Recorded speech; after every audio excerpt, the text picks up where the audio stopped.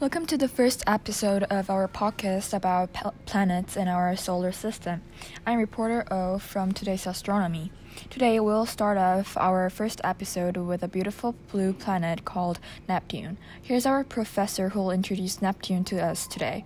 Hi, can you introduce yourself?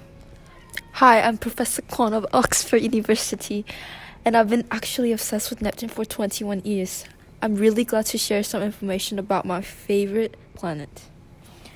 As you already know, the concept of our podcast, we're trying to find some crazy stuff about each planet in the solar system. And I think you are a perfect person to talk about Neptune since you have been obsessed with Neptune for 21 years.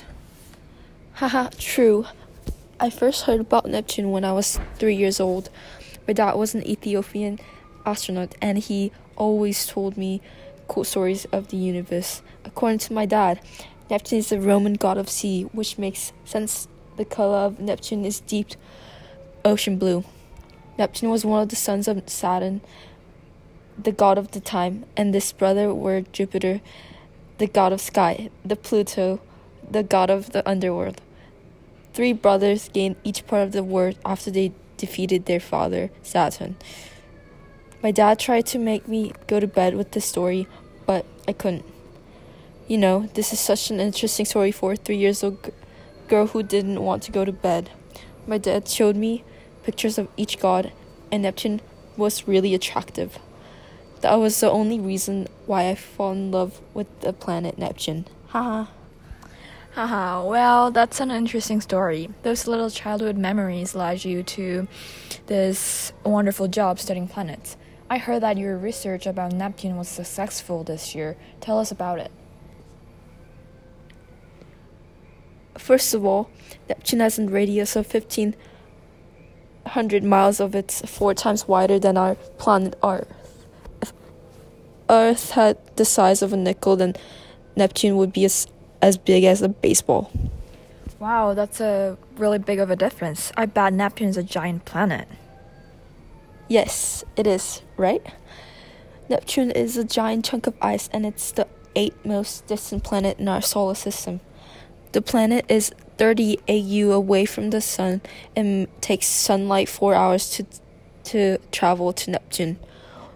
One day on Neptune is 16 hours, and it takes 165 years to complete one orbit in Earth year.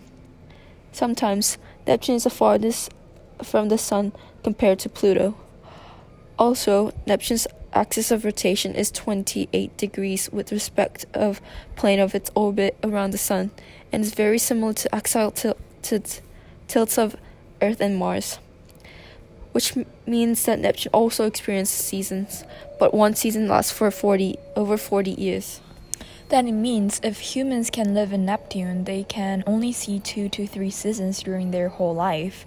That's amazing, and at the same time it's terrible. I feel pity for aliens who live in Neptune. Yeah, I know. When I first figured that out, I felt exactly the same as you.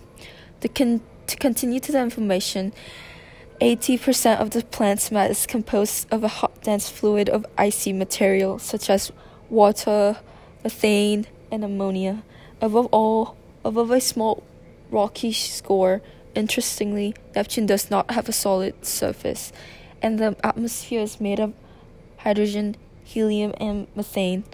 The color of Neptune is vivid blue compared to Uranus because of an unknown component that makes brighter color.